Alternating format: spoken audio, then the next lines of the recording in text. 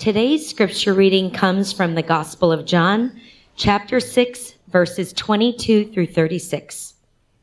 On the next day, the crowd that remained on the other side of the sea saw that there had been only one boat there, and that Jesus had not entered the boat with his disciples, but that his disciples had gone away alone. Other boats from Tiberias came near the place where they had eaten the bread after the Lord had given thanks. So when the crowd saw that Jesus was not there, nor his disciples, they themselves got into the boats and went to Capernaum, seeking Jesus. When they found him on the other side of the sea, they said to him, "Rabbi, when did you come here?" Jesus answered them, "Truly, truly, I say to you, you are seeking me not because you saw signs, but because you ate your fill of the loaves. Do not work for the food that perishes, but for the food that endures to eternal life, which the Son of Man will give to you. For on him God the Father has set his seal." Then they said to him, "What must we do to be doing the works of God?" Jesus answered them, "This is the work of God, that you believe in him whom he has sent." So they said to him, "Then what sign do you do that we may see and believe you? What work do you perform?" "Our fathers ate the manna in the wilderness, as it is written, he gave them bread from heaven to eat."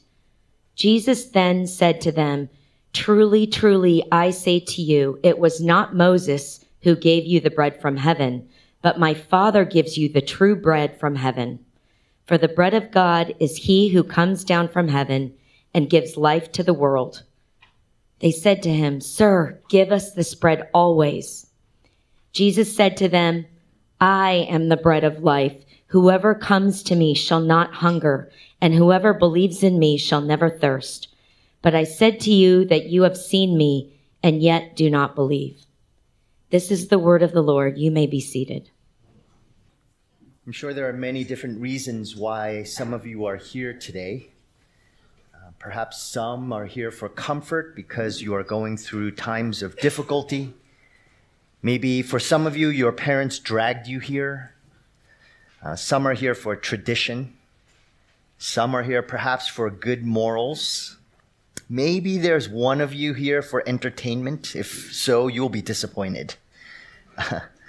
There are many reasons why people seek Jesus. In today's passage, I hope you realize that seeking Jesus, the person of Christ, is the most satisfying pursuit you could ever have in your life. And we're going to do this seeking by looking at this passage and look at three reasons. First, the reasons we might be seeking Jesus. Second, the reasons we reject Jesus. And third, the reason, singular, we must seek Jesus. So first, we'll look at some of the reasons why we might be seeking Jesus. First, we might be seeking Jesus because of miracles. In our passage today, the crowd continues to look for Jesus, and they had experienced this dramatic miracle, as we saw a couple of weeks ago, when Jesus turned the bread and the loaves into enough bread and fish that could feed almost 20,000 people. It was quite a dramatic miracle. And then last week, we saw Jesus walking on the water. And so you can understand why the people who are seeking Jesus suddenly realize, wait a second, where did he go? They saw the disciples go into the boat, but now they're saying, where's Jesus? I don't get it. Where did he go off to? And so they're desperately seeking him. And the reason why they're seeking him is that they want another miracle. They want to see him perform. And so they do whatever they can to try to find him. But know this, when you are seeking a miracle rather than seeking the one who actually is the source of that miracle, you will eventually be disappointed. Because you're actually not interested in Christ himself. You're interested in what he can give you, what he can provide for you. And that person will never be satisfied.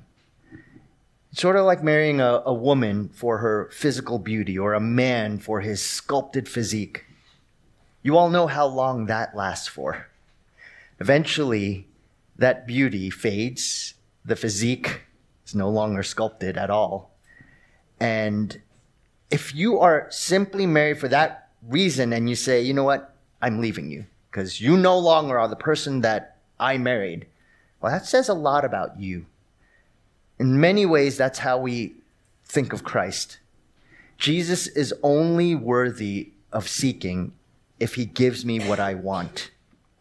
And that's so often how actually we read Scripture, personally, devotionally. Many of us who are Christians, who have walked with the Lord for a little bit, you learn very early on that the Christian reads the Bible, that the Bible is the means by which we continue to have faith and to trust in him. But here's the problem with how we read the Bible. When we read Scripture, we so often go to it by saying, what's in it for me? What am I going to get out of this? For those of you who perhaps are a little older, you remember maybe the magic 8-ball. Anyone remember the magic 8-ball? Yeah, 1 or 2 people. Yeah, 3, thank you. You sort of shake it, and it's this black ink that shows up, and in it has this little secret message. And you say to yourself, wow, if I shake this, it says, you're going to meet a special person today. Or maybe, I'm going to date myself again, but you went to the grocery store and there were these little scrolls. They're called horoscopes. Or maybe in the newspaper, when there was a newspaper a long time ago, there'll be a horoscope section. And I would actually read those sections. I'm a Virgo, not that that matters at all, but I would go and read the horoscope, or I'd buy those little scrolls for 25 cents and unfurl it and it would say, you're going to have a very successful day. You're going to make a lot of money, whatever it might be. So often, that's how we read the Bible.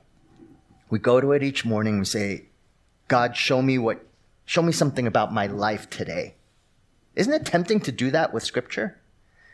If we go and approach God that way and his word, we're no different than looking at a horoscope or the magic 8-ball. We think that in some way, reading Scripture is all about this secret to life. And if we just unlock by reading the right section of the Bible, everything in my day today will be fine and dandy. Everything will be good.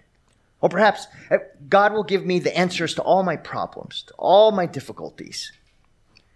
But let me say that heart is no different than the heart of these people who are seeking Jesus for the miracle.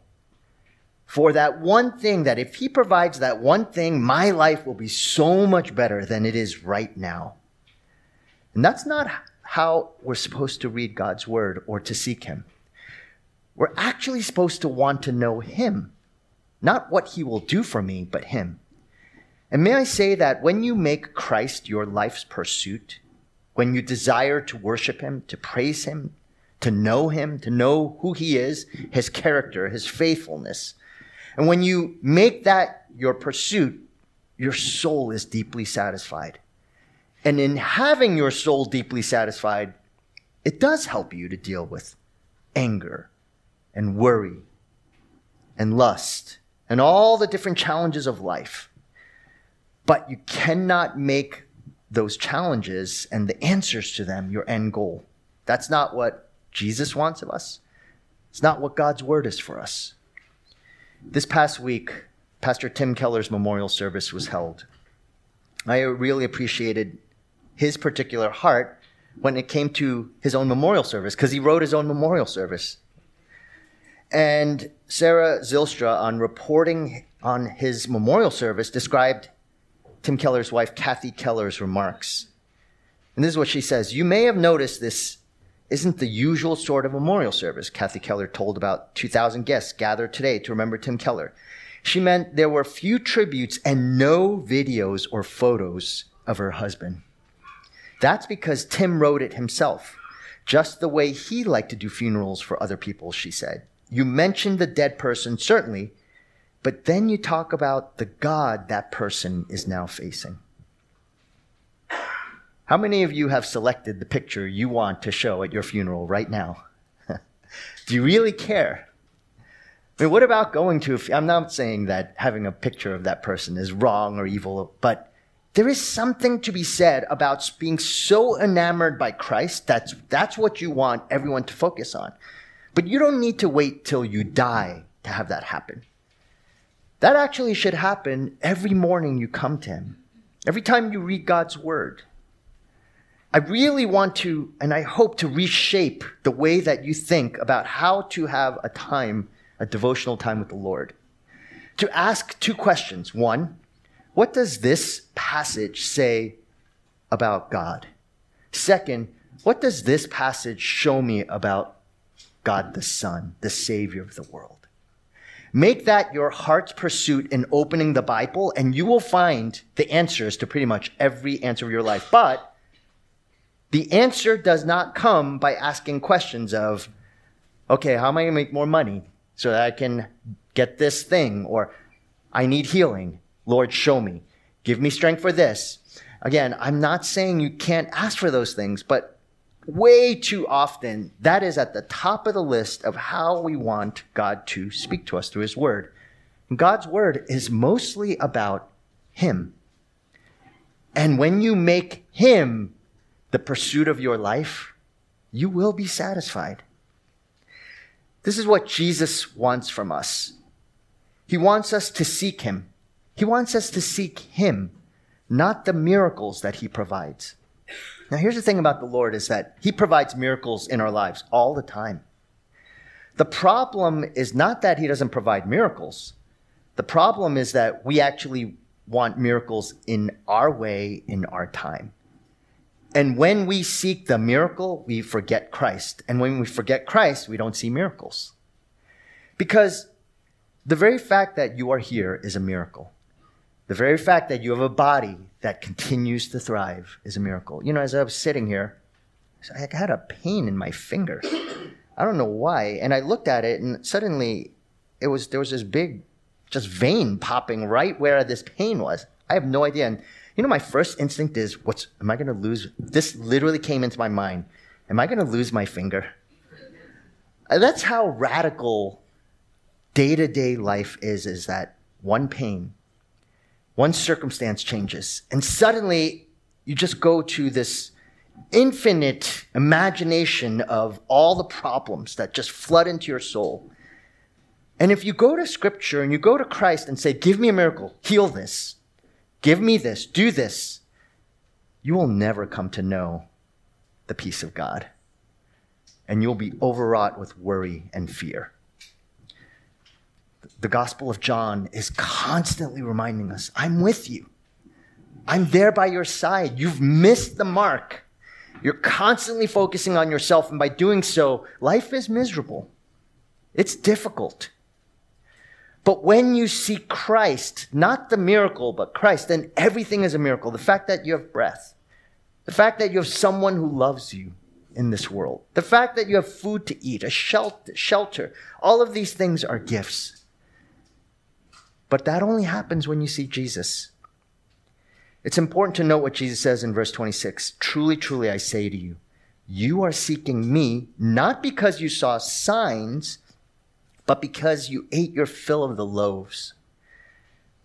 He doesn't say because you saw miracles. He says because you saw signs. Signs are pointers to something else. If you see a road sign, you're not trying to drive right into the sign. The fact that if it says this city is 2 miles ahead, that sign is pointing to the city, not to itself. The miracle is not what we should be enamored by. It's the Christ behind the miracle, the God behind the miracle. And Jesus is saying, you don't see signs, you only see miracles. And that's why you're missing it. Jesus is saying every miracle he does is a sign to point to the truth of himself. We're meant to be in awe of Christ, not in awe of a miracle. You're meant to delight in him, to worship him, to trust him, to believe him. Miracles only point to that reality. And I will say this, is that those who are walking with the Lord, who love him, who adore him, that's why if you listen to their story, they constantly not only talk about Jesus, they talk about all that Jesus has done for them. All the miracles, all the acts. It's constant in their life. you won't really seek him if you're seeking after what he will give to you. Only when you seek him alone will you appreciate what he has given to you. I've seen the Lord do dramatic works. I've seen him do amazing things, save marriages that are teetering on the precipice of divorce. I've seen sinners who have completely rebelled turn back to him. But over time, unless there's a constant going back to his word, remembering his faithfulness, who he is, what he has done, his character, eventually that person who has experienced dramatic works, they forget it. They forget who he is and what he had done. It is Christ alone. And unless we continue this pursuit of him, we will forget all the works that he's done. They won't matter at all. Second, we seek Jesus for food. Look at verses 26 and 27. Truly, truly, I say to you, you are seeking me not because you saw signs, but because you ate your fill of the loaves. So again, they had this miracle performed for them where their bellies were full. But really, it is, do not work for the food that perishes. This is not just about food. It's for any material thing that God provides for you. And Paul warns us against that type of pursuit in Philippians 3, 18 through 19. For many of whom I have often told you and now tell you, even with tears, walk as enemies of the cross of Christ. And who are these enemies of the cross? Their end is destruction. Their God is their belly, and their glory in their shame, with minds set on earthly things. So the connection is earthly things. Their God is their belly, meaning appetite. And it's not just food, but it is food. But it's any physical, material thing that you place your hope and trust in. That becomes your God. These earthly things. We want our bellies to be full. And our bellies need worship. It's not just with food. It's with anything that we hunger after, that we long for. And trust me when I say this, we are hungry. Our bellies, our appetites for things just grow. Just like your stomach right now, as you're preparing for lunch, it's growling. Maybe you're hearing it. And our bellies growl for the things of this world. And you will desire it. You will delight in it. You will want it more and more. And so sometimes people think, okay, if you struggle with pornography, the way to overcome that is to get married. When you get married, you can fulfill all those sexual appetites, and then you will no longer struggle with pornography. That is a sham. It's a fantasy. And the reason is because the appetite has nothing to do with marriage. It preceded marriage. It's the God is their stomach. They worship their appetite. And because they worship that, then that marriage is just going to be now a marriage where this person is hurting a wife, children, because they're still going to struggle with the same thing. Do not buy into that lie to think that marriage solves lust. It doesn't. Lust preceded all of that. And so we have to instead recognize that there is an internal hunger within us. That hunger God created for himself. You're supposed to worship him. Augustine said, our hearts are restless until we find our rest in thee. And so we're created to hunger for God, to want more of him, to look to him. But we say, nah, I don't want that, God. I'm going to fill myself with whatever I think satisfies me. And it never satisfies.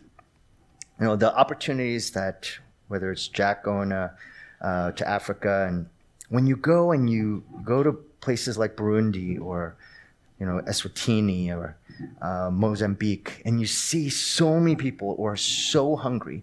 We've sent teams before, and oftentimes when we've gone, we have power bars or something like that, and we bring it to just eat it when we're hungry. But you want to share it with people, but the problem is you have one power bar and you have like 200 children. And so you can't give that that bar to one child, though you very much want to, because then you'll have all of these children feeling left out. It's a terrible feeling. And when you have that, you think to yourself, wow, this bar that in the United States, you eat it and you think, oh, this tastes terrible. You know, most bars taste terrible. I think that. It's so hard to find a good tasting bar. And I know some of you disagree with me, but I believe that. But when you go to a place like Africa, places where there's true poverty, you realize what a blessing it is. We have so much, but we are so easily filled with things that we miss out on all of God's gifts that He has presented to us. And so that's why our hearts are idolatrous bellies, you might say. That's why we throw tantrums. Because we say, I want this, and how come you don't love me? You're not giving me this. I mean, it could be a hamburger. It could be boba. It could be this article of clothing. It could be something that you say, if you love me, you will give me this. But because you don't give me this, you don't really love me. That heart is a heart of worship. By the way, when you do that, you're worshiping. You're worshiping your stomach. You're worshiping that heart, that belly within you that is a God. Their God is their stomach. And just like we sing or we pray, you're praying and singing to your God every time you complain. Every time you say, Mom, Dad, you don't care for me. You're not giving me a car. Everyone else is driving a car. I don't get this. Or if you complain about the food on the table that you have. How many of us perhaps complain because we eat leftovers? Today's leftovers again. That's a worshiping heart. But you're just worshiping your stomach. This is the heart that Jesus is saying, people are seeking food and you'll never be satisfied. There are reasons we reject Jesus. Verses 30 through 31 says that people reject Jesus because they have a hardness in their heart. So they said to him, then what sign do you do that we may see and believe you? What work do you perform? Our fathers ate the manna in the wilderness, as it is written, He gave them bread from heaven to eat. And let's think about what's happened. Consider this. They're seeking Jesus after Jesus performed this impossible miracle. This is after that has happened.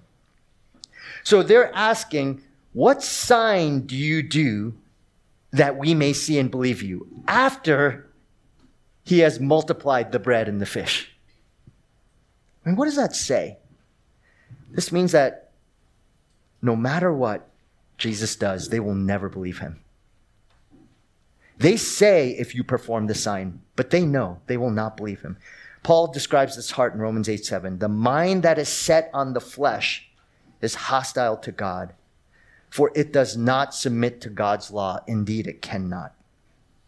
These people want to seek Jesus on their terms, and they will not trust in Jesus, even though they have seen Jesus work miraculously in their lives.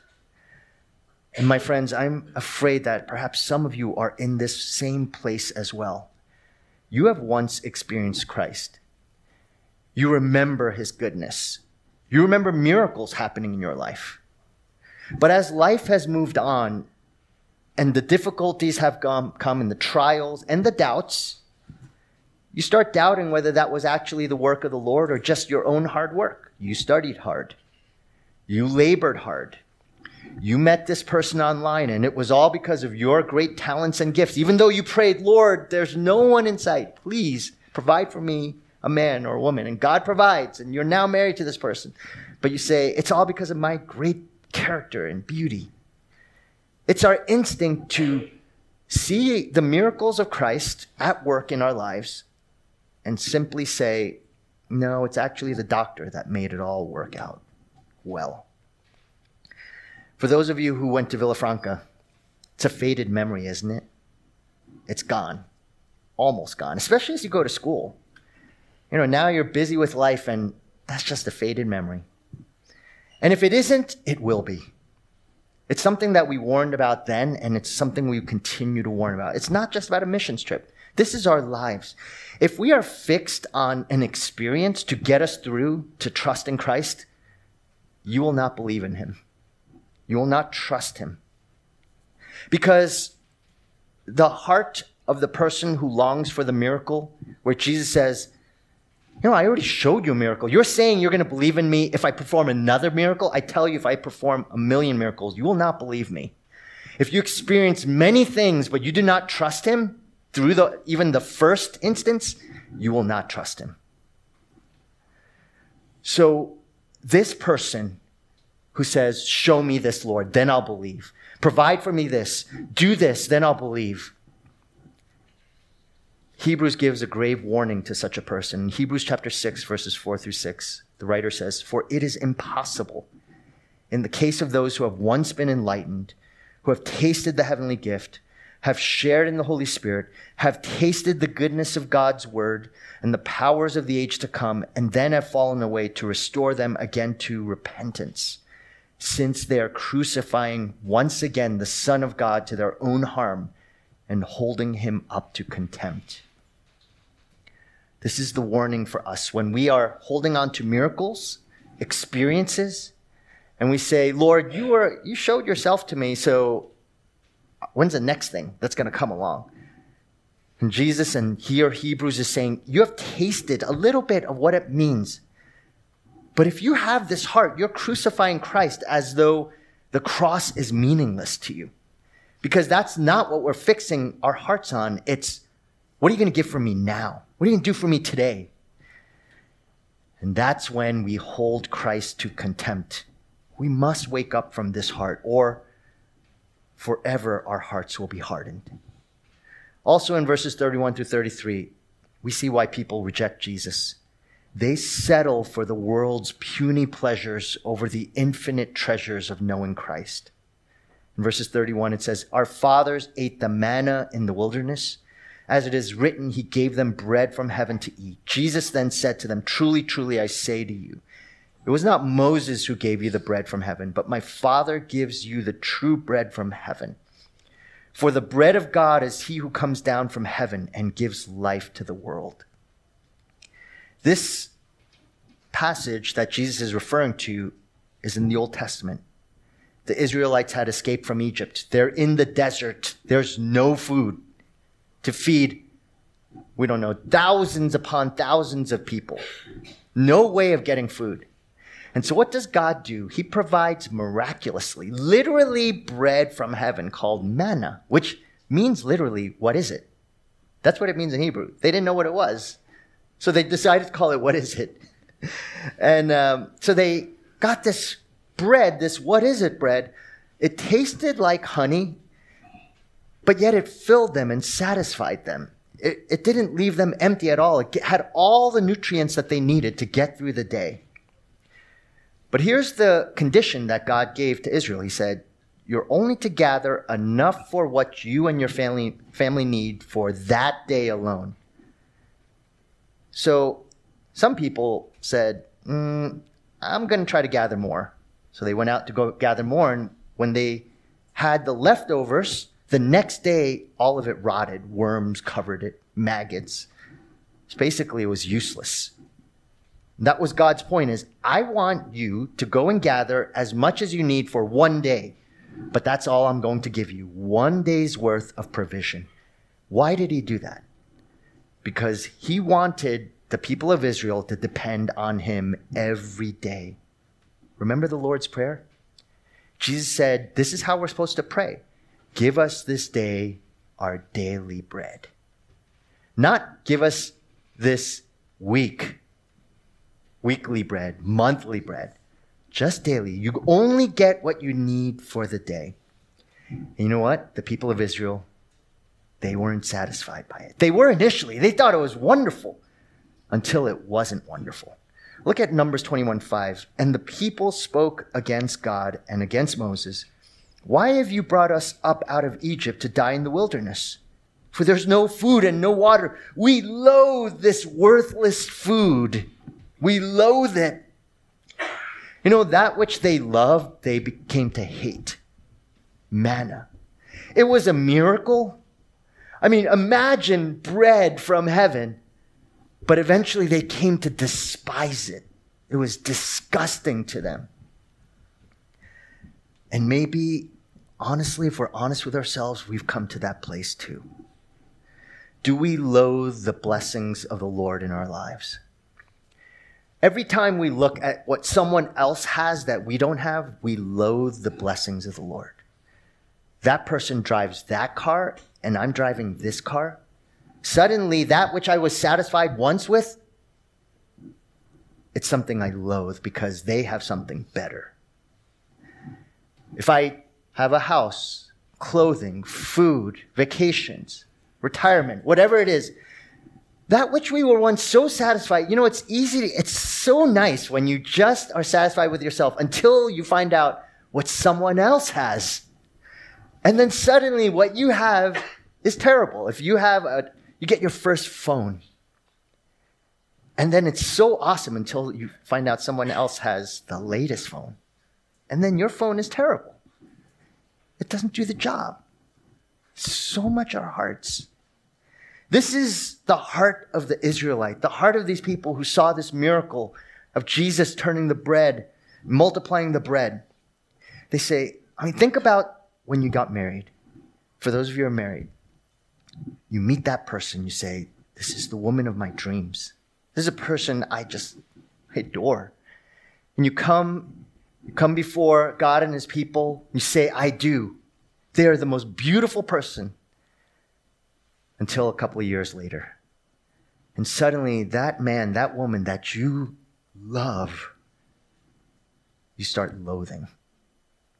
You start loathing them. The Israelites had that heart. And that is the hardening heart towards God himself. We don't loathe the woman or the car or the clothing or the phone. We loathe God. Every time we are dissatisfied with what God has given to us and we don't see it as a miracle and a blessing, instead we see it as what we don't have, we're basically loathing God. Think about it. That's how God felt when they loathed manna. God had provided abundantly, and they said, we don't want you. The Israelites also, they attempted to hoard this manna, as I said. And that hoarding revealed that they didn't trust God. God said, I'm only going to provide for you enough for a day. But they said, I think I need to get a little bit more just in case. Because what is the just in case in the hoarding? If God said, I promise you I will provide enough for you every day, and these people go out and gather more, they look for more. Why do they do that? Because they don't trust God is going to provide, right? They don't trust he's going to provide. They think, I'm going to have to do it myself. I'm going to protect myself. I'm going to provide for myself because God's not going to provide. He's not there in this situation. And so that is the heart that we have. Every time we complain about something. Every time we say, Lord, why did you give me this person in my life? I thought she would be better than this. I thought he would be better. How come I don't have more? How come everybody else has this, but I don't have this? We tire not in that person. We tire of God. We say, God, you're not good. You're not worthy. Eventually, no matter how wonderful the manna, we will eventually despise that manna. There's a really terrible story in Scripture. David's son, Amnon, he was a horrible man and a horrible son and a horrible brother. He wanted to have sex with his half-sister, Tamar. She, of course, refused. He claimed that he loved her. And you might say in a really evil, perverted, in his own mind way, he loved her. But he eventually rapes his sister. And then we're told these shocking words in 2 Samuel 13:15. Then Amnon hated her with intense hatred. In fact, he hated her more than he had loved her. Amnon said to her, get up and get out. Every time I read that story, it's both shocking, disturbing, but it is so much the human heart. And I know we're not going to do this. But look at the heart of Amnon. The heart of Amnon is, I want this so much that I'm willing to do whatever it takes to get it. I'm willing to cut down all the people who say, you don't need this. It will not satisfy you. And you say, I don't care. I better get it. And if I don't get it, then you don't love me. You don't care for me. And they will do whatever it takes. And then they get it. And now their life is a life of misery. My friends, this happens to us at the youngest of ages. Like I said, when we're throwing a tantrum on the floor saying, give me that piece of candy. If you don't give it to me, you don't love me. And parents are just saying, oh yeah, of course. Or they'll be like, they say, I don't, okay. Just here you go. But that heart is the same heart as the adult, so-called adult, who wants whatever it is. And when someone says no, oh, our hearts that were once filled with love are filled with loathing. This is the heart of the seeker of miracles, who says, I will follow you, Jesus, only if you provide everything the way that I want it to be. There is a hope for us. The reason we must seek Jesus. Jesus tells us in John 6:35, there's one reason we should seek him. Jesus said, I am the bread of life. Whoever comes to me shall not hunger, and whoever believes in me shall never thirst. Bread is, in most cultures, not just the staple of one's diet. Many cultures, it's the means by which they survive. And so when you eat bread, it's your source of life. It's how you make it through each day. To work, to live, to enjoy life. Bread is also the means by which we have fellowship together. Bread is meant to be broken, to be eaten and shared with others. And so when Jesus says, I am the bread of life, he's saying, I'm your ultimate source of life. I'm the means by which you will find satisfaction for your soul. I'm the means by which every relationship around you will thrive. I'm the means by which you will be deeply satisfied and content with what you have right now. And you will never be overwrought with worry, because worry is so often built with, what do I not have? I have not gotten to that career point. I have not gotten to that possession, that reputation, that place in marriage. My children are not there. We're not satisfied, and leads to so much anxiety and anger and envy and covetousness. It just floods our soul. No wonder why we can't sleep, and why we have such a difficult time every day of just being happy and content. Jesus says, I am the source by which you will find that contentment. I am the bread of life. Whoever comes to me shall not hunger. Whoever believes in me shall never thirst. And this bread is broken for us. Every Sunday, that's one of the reasons why we have communion. We need reminders. We don't need reminders that everything in our life is well. We need reminders that the Son of God, his body was broken so that we might be reconciled to the one who satisfies us only and forever. And when we remember that Jesus' body was broken, it had to be broken to deal with this corrupt heart. The heart where my belly is my God. The heart where I love everything that makes me happy. And I will do whatever it takes to get to that place. This is why we are gathering here every Sunday. Let me just close with this, an application, which is to say that Jesus is the bread of life, we need to apply this bread. And the way we apply this bread is daily bread, like what Jesus says. We trust him through his word. We don't go to his word just to get life's answers. Life's answers will come. But when you go and open his word, pray on that day, Lord, show me yourself today. I don't need all the answers of my life. I just need to know you. And the amazing blessing of God is when you make that your pursuit, he will bring you answers to all of life's problems. You need to remember then and apply your identity as the one who is the recipient of that broken bread. That means you apply what he has done for you always. You remember that if Jesus gave his life for you, you are special, not because other people say so, but because he gave his life for you. And so every time you go to his word, you remember Christ's body was broken for me. I don't need to live for other people's significance. I don't need to try to prove myself to the world that I'm someone significant. I already am. And there is nothing this world that can outdo that. It's this bread that causes us then to ask for forgiveness of others, to repent, to be willing to do that, to initiate reconciliation.